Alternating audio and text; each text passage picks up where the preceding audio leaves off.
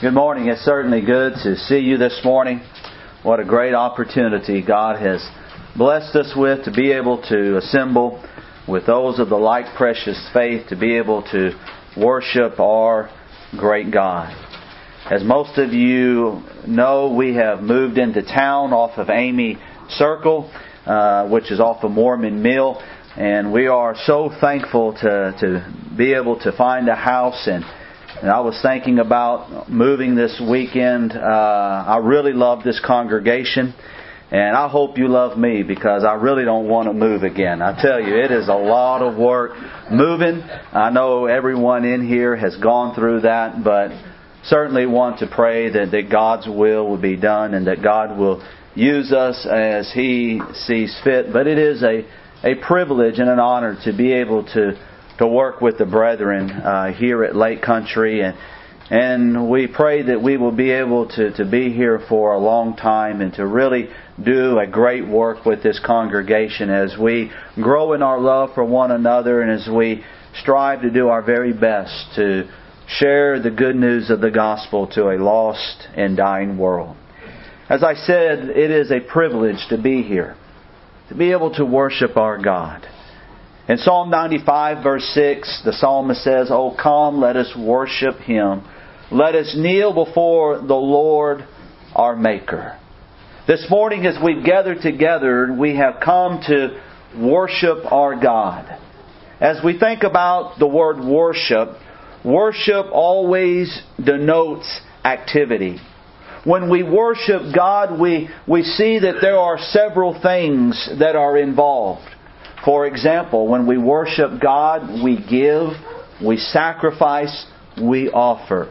We're going to be looking at several verses as a way of introduction to our lesson this morning. And I want you to think about those three words and how they relate to worship. Again, giving, sacrificing, offering. Those are the things that are associated with worship, even for us today. And so listen for those concepts as we begin our lesson this morning, as we talk about the importance of worship and as we specifically look at our giving this morning. But as a way of introduction, when we worship God, we offer up ourselves. The Apostle Paul in 2 Corinthians chapter 8, verse number 5, was speaking about the brethren at Macedonia, and he was using them as an example of a great group of people who truly gave with all of their hearts.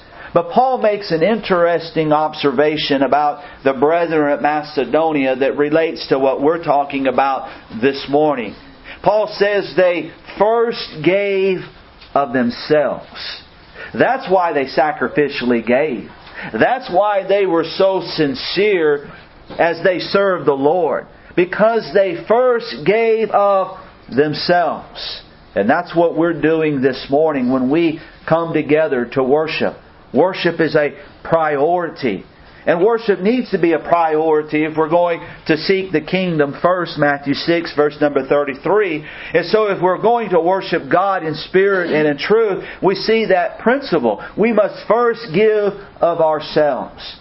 Turn over, if you would, to 1 Chronicles chapter 16, verse number 29. When we worship, we offer God our glory. That's the second point that I want to notice as a way of introduction to our lesson this morning. When we worship God, we first give of ourselves.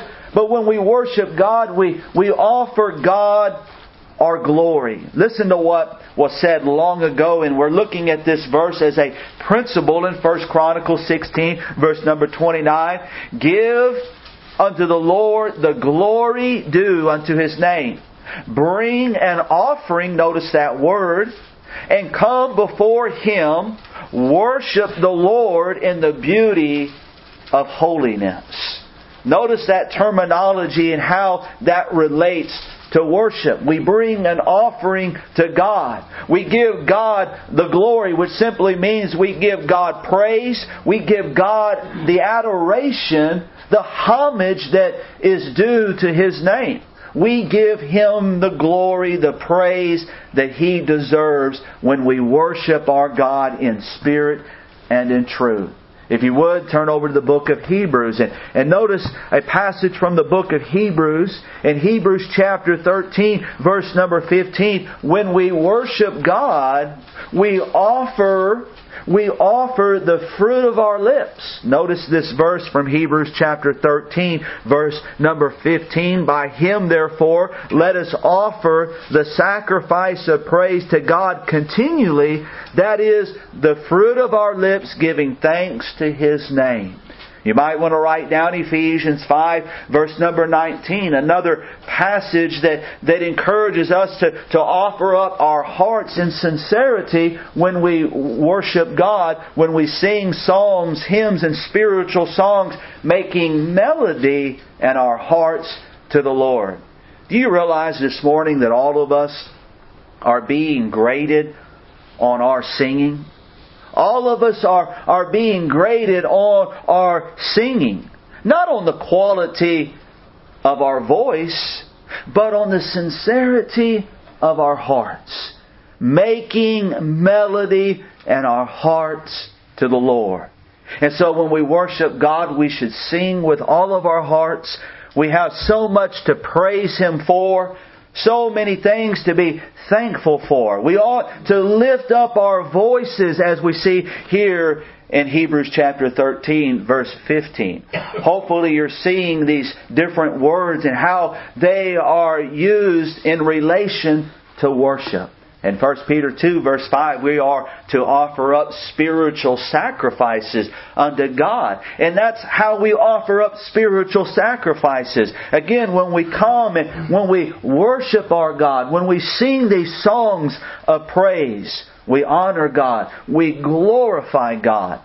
We offer God our attention when we worship Him. That is, when we open His holy Word, He has our attention. I want you to turn back, if you would, to an Old Testament passage in the book of Nehemiah. In the book of Nehemiah, we see just a great passage that brings so many divine truths. And as you go back to the book of Nehemiah, it reminds me of Ezra. In Ezra chapter 7 verse 10, Ezra prepared his heart to hear the law of the Lord and to do it. Ezra was one who was truly devoted in worshiping God. Well, here in Nehemiah chapter 8, we see that Nehemiah is going to teach the people. We see in Nehemiah chapter 8, and we're just going to highlight a few verses because we see that when the Word of God was opened, the people were attentive to what was being spoken from the Word of God. And we should have that same kind of reverence even today when we worship God, when we turn to His holy Word. And we see in Nehemiah chapter 8 verse number 2, and Ezra the priest brought the law before the congregation, both of men and women, and all that could hear with understanding. Here is one of the greatest verses on the age of accountability. Those who can hear with understanding upon the first day of the 7th month. And he read therein before the street that was before the water gate. Listen to this. From the morning unto midday, and before the men and the women, and those that could understand, and the ears of all the people were attentive unto the book of the law. In fact, as you continue to read down in verse number 5, when the book of the law was opened up, and when Ezra began to read and teach from the Word of God, the people stood up. Again, showing reverence, showing excitement, because the Word of God was being read. In fact, if you look at verse number 9, we see that when the Word of God was read and when it was taught, the people wept. Again, showing the sincerity of their heart. Now, I would say this. When we look at what Nehemiah, as we look at what Ezra taught, and as we look at Ezra's heart, and as we think about the people even during Nehemiah's day, one of the greatest truths that we need to understand about worship is this. sometimes it can be very difficult to worship God. To really focus our minds on each act of worship. What we are offering up to God. When we sing, when we partake of the Lord's Supper, when we open God's Word, because we are easily distracted. We have to be disciplined. We really have to focus our minds on what is being said. We have to really listen to God's Word, and we have to make that effort in paying attention, focusing in our minds on each act of worship, because it can be a challenge at times. And we're all challenged at times. But remember, Jesus talks about the importance of worshiping God with our minds, with our hearts. And that's what the Father is seeking. John 4:23 and 24. And so when we come to worship God, God deserves our attention. He deserves our respect, and we want to give Him what He is seeking. But let me make one more point about worship. That is, what we offer up to God when we worship, because the rest of our lesson is going to be centered on this act of worship.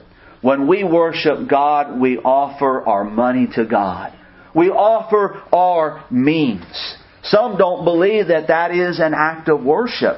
But you realize when you go and you read the New Testament, and really when you consider the principles of the Old Testament, when we give of our means, it's an offering that we are giving up to God. That denotes worship. Remember, worship is defined by activity. Again, it involves giving. It involves sacrificing. It involves offering. And that's what we do when we give of our means. We're giving an offering unto God. And I want to talk about that offering this morning and how it relates to worship and why we should give our very best, because again, we want our worship to be acceptable to God. Go back, if you would, to the book of Hebrews. We looked at Hebrews chapter 13, but look at Hebrews chapter 13, verse number 16. But to do good and to communicate, forget not, for with such, there's our word, sacrifices, God is well pleased. You realize that when we put our money in that collection plate, we are making a sacrifice. We are making a spiritual sacrifice. That's how God sees it. Our giving is a part of our worship. In Philippians chapter 4, Paul is talking about the brethren at Philippi. He's talking specifically about the offering they made on his behalf to help him in preaching the gospel. But Paul says that their offering was a sweet savor that went up before God Almighty. A sweet savor. Old Testament terminology that relates to worship. When sacrifices were offered according to God's will in the right manner, again, it would be a sweet savor that would come up before the nostrils of God. Paul uses that terminology to help them understand that what they were giving to help spread the gospel was a sacrifice. It was worship. It was an offering that came up before Jehovah God, and it was a sweet savor unto Him. Well, with the remainder of our time, I want to consider several elements that can help us become a cheerful giver. Remember from the book of 2 Corinthians chapter 9, God loves a cheerful giver. We want our worship to be pleasing to God. We could also say we want our giving. We want the offering, the sacrifice that we give to God to be pleasing to God. And so these elements that we're going to consider this morning can help us become cheerful givers. Number one, we need to understand that when it comes to giving, giving is a command. It's not optional, but giving is a command. It's an imperative. When we look at the Greek language, we look for imperatives, because imperatives are a command. Well, 1 Corinthians chapter 16, verses 1 and 2 is an imperative. It's a command. It's something that God expects His children to do.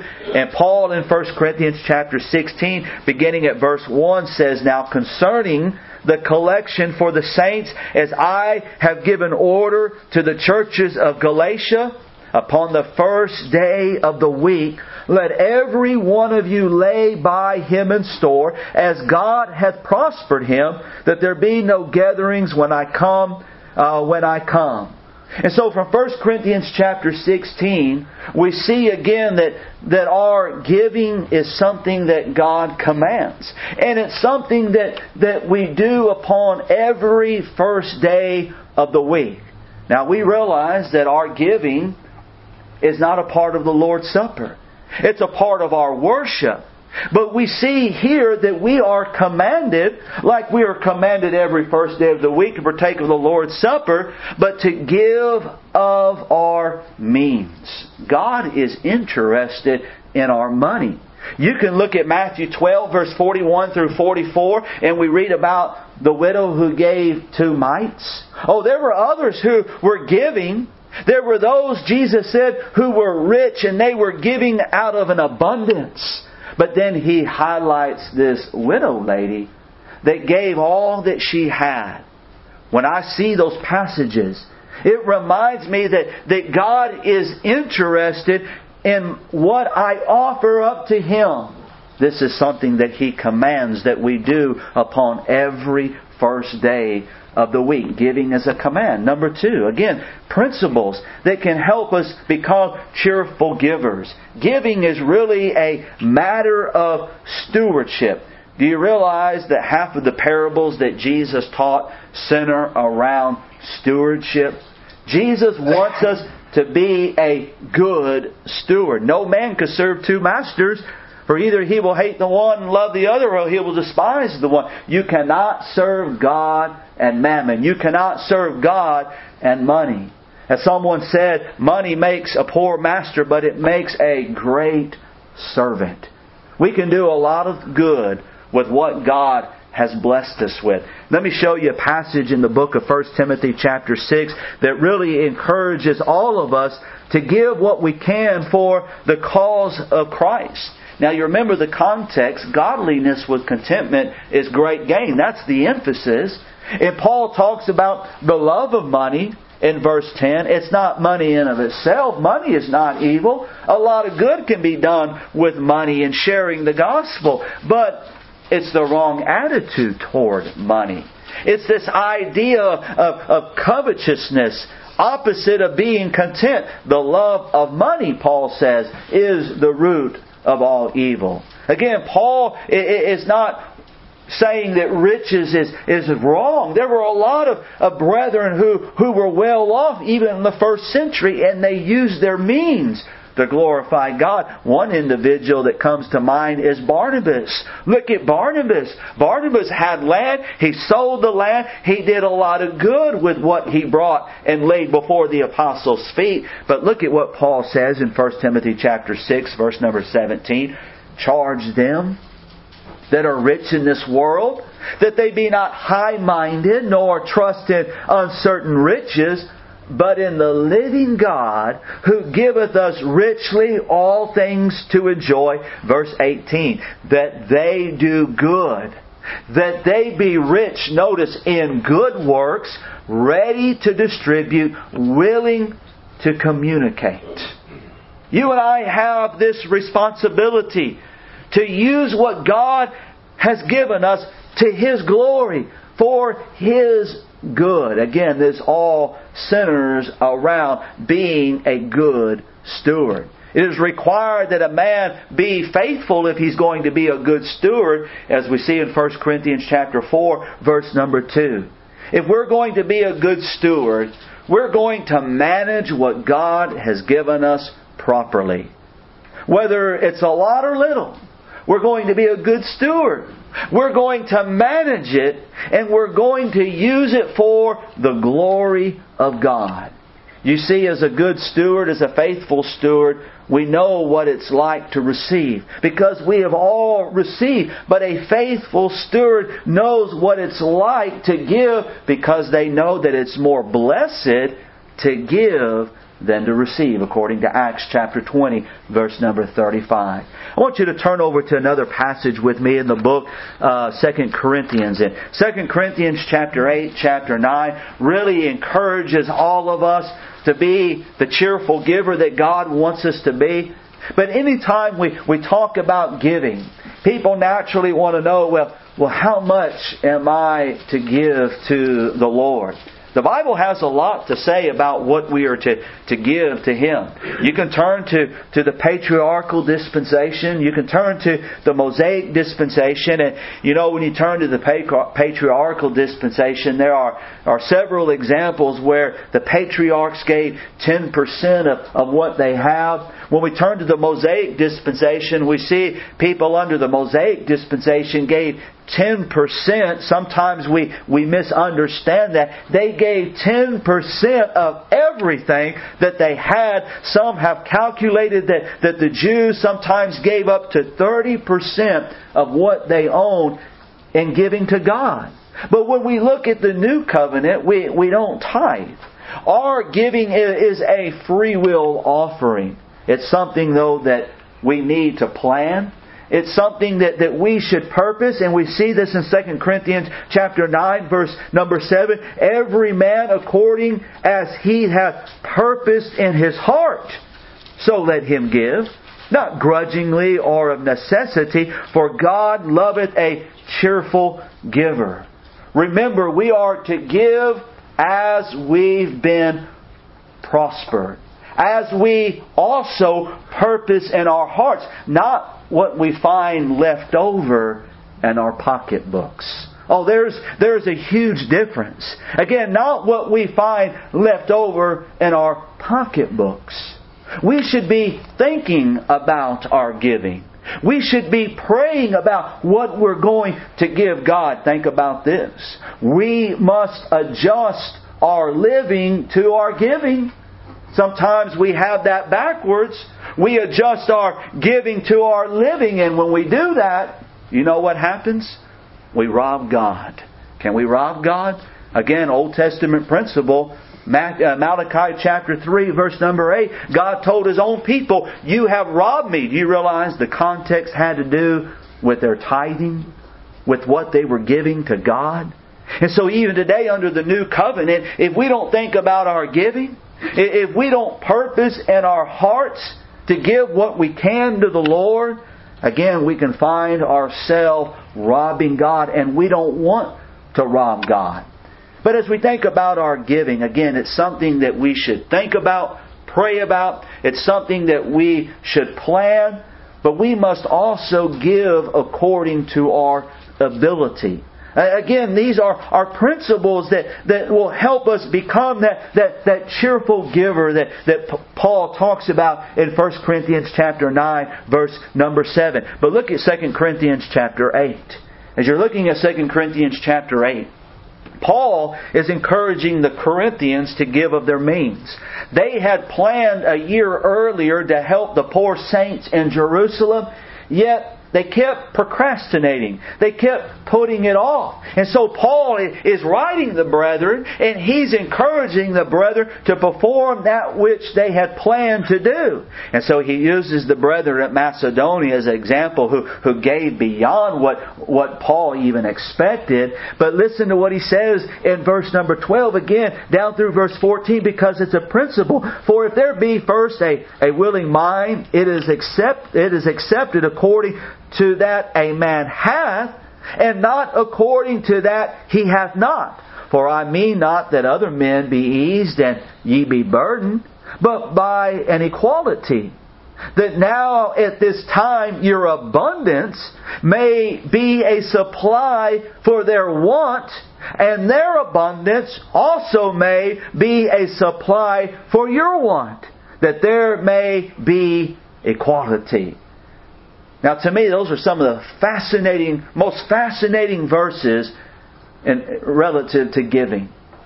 Again, God expects us to give according to our ability, to what we have. Here, the brethren at Corinth had it. And they were in a position to give. And Paul is encouraging them, give it while you have it, because the tables might be turned one of these days. One of these days, you might be in need of monetary help. And so Paul says, while you have it, you give it to help others. And if you're in need, those brethren who have it should help those who are lacking. There's an equality here. But our giving should be according to what we have purposed in our hearts. Our giving should be planned out. It should be according to what we have. God doesn't expect us to put ourselves in a difficult position to help others and not be able to provide for our own families. Again, God expects us to provide for our families according to 1 Timothy chapter 5, verse number 8. He expects us to give of our means to help others according to our ability. Let me give you another verse that really supports that idea in Acts chapter 11. In Acts chapter 11, you'll notice in Acts chapter 11, you see the same terminology in Acts chapter 11, verse number 29.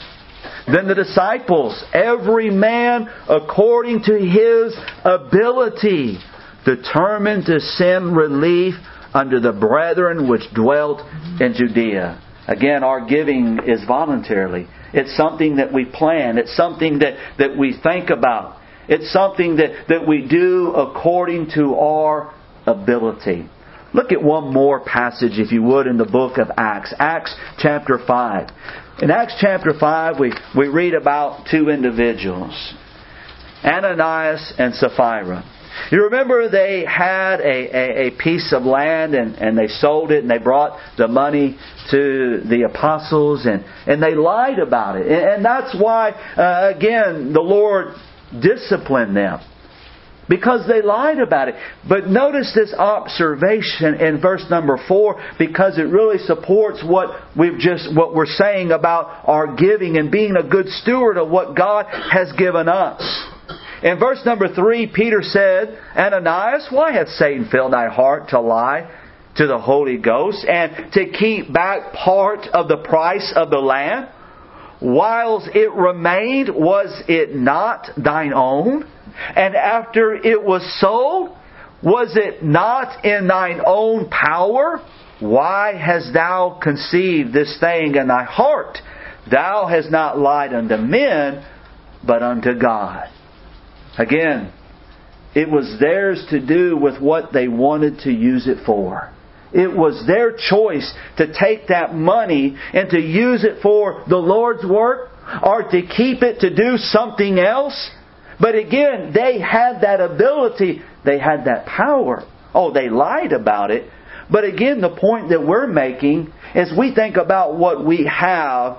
Again, we must give according to our ability. We need to plan. We need to pray. We need to think about the Lord's work because we are simply a steward of what God has given us. When you read Proverbs chapter 11, verse 24 through 26, again, Solomon makes that point. Everything that we own, everything that we have has been given to us from God. And really what happens is when we give like we should, we put ourselves in that cycle of blessing. Out of giving, God blesses us. And out of blessing, we give to God. And out of our giving, God blesses us again. It's a cycle that you see there in Proverbs chapter 11, verse number 24 through 26.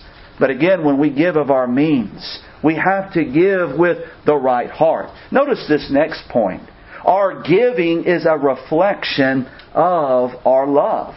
You see, what we give says something about our love to God. You really see this principle with God Himself. For God so loved the world, John 3 verse 16, that He gave us His only begotten Son. God loved us so much that He was willing to give us His Son. He has demonstrated that love according to Romans 5 verse 8 in sending His Son. If you ever question God's love, all you have to do is stop and think about what He gave you and what He gave me. He gave His Son because He loves us. Now, when we go back to 2 Corinthians chapter 9, we see again that God loves a cheerful giver. He loves a cheerful giver. And as we think about our offering, really our offering is a reflection of how much we love God. And it's personal. And it's individual. This is something that all of us must think about. When we worship God, as I said, we focus our minds, we focus our hearts on our God. When we give, we should focus our minds. We should focus our hearts on God because, as I said, giving is a reflection of our love. In a few minutes, we're going to have this opportunity to give back to the Lord.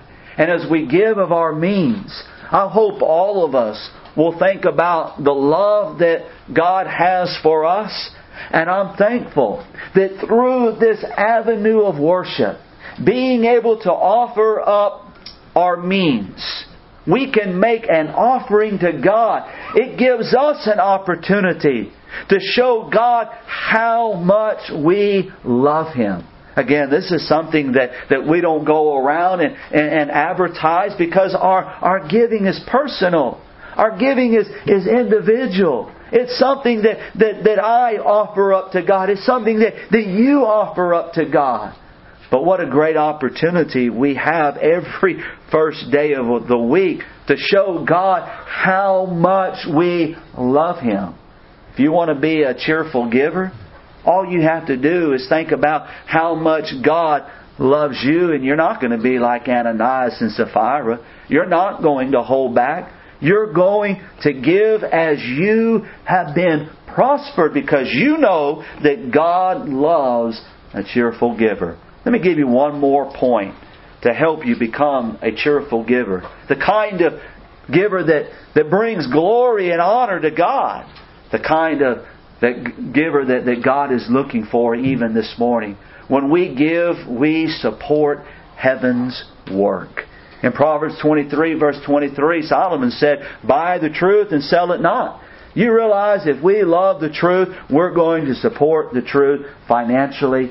Paul has so much to say about this in 1 Corinthians chapter 15, verse number 26. We also see in Philippians chapter 1, 3 through 4. We mentioned Philippians 4, verse 18. But in Philippians 1, 3 through 4, that's how Paul begins that epistle. He is mindful of the sacrifice, the offering the brethren at Philippi made on his behalf.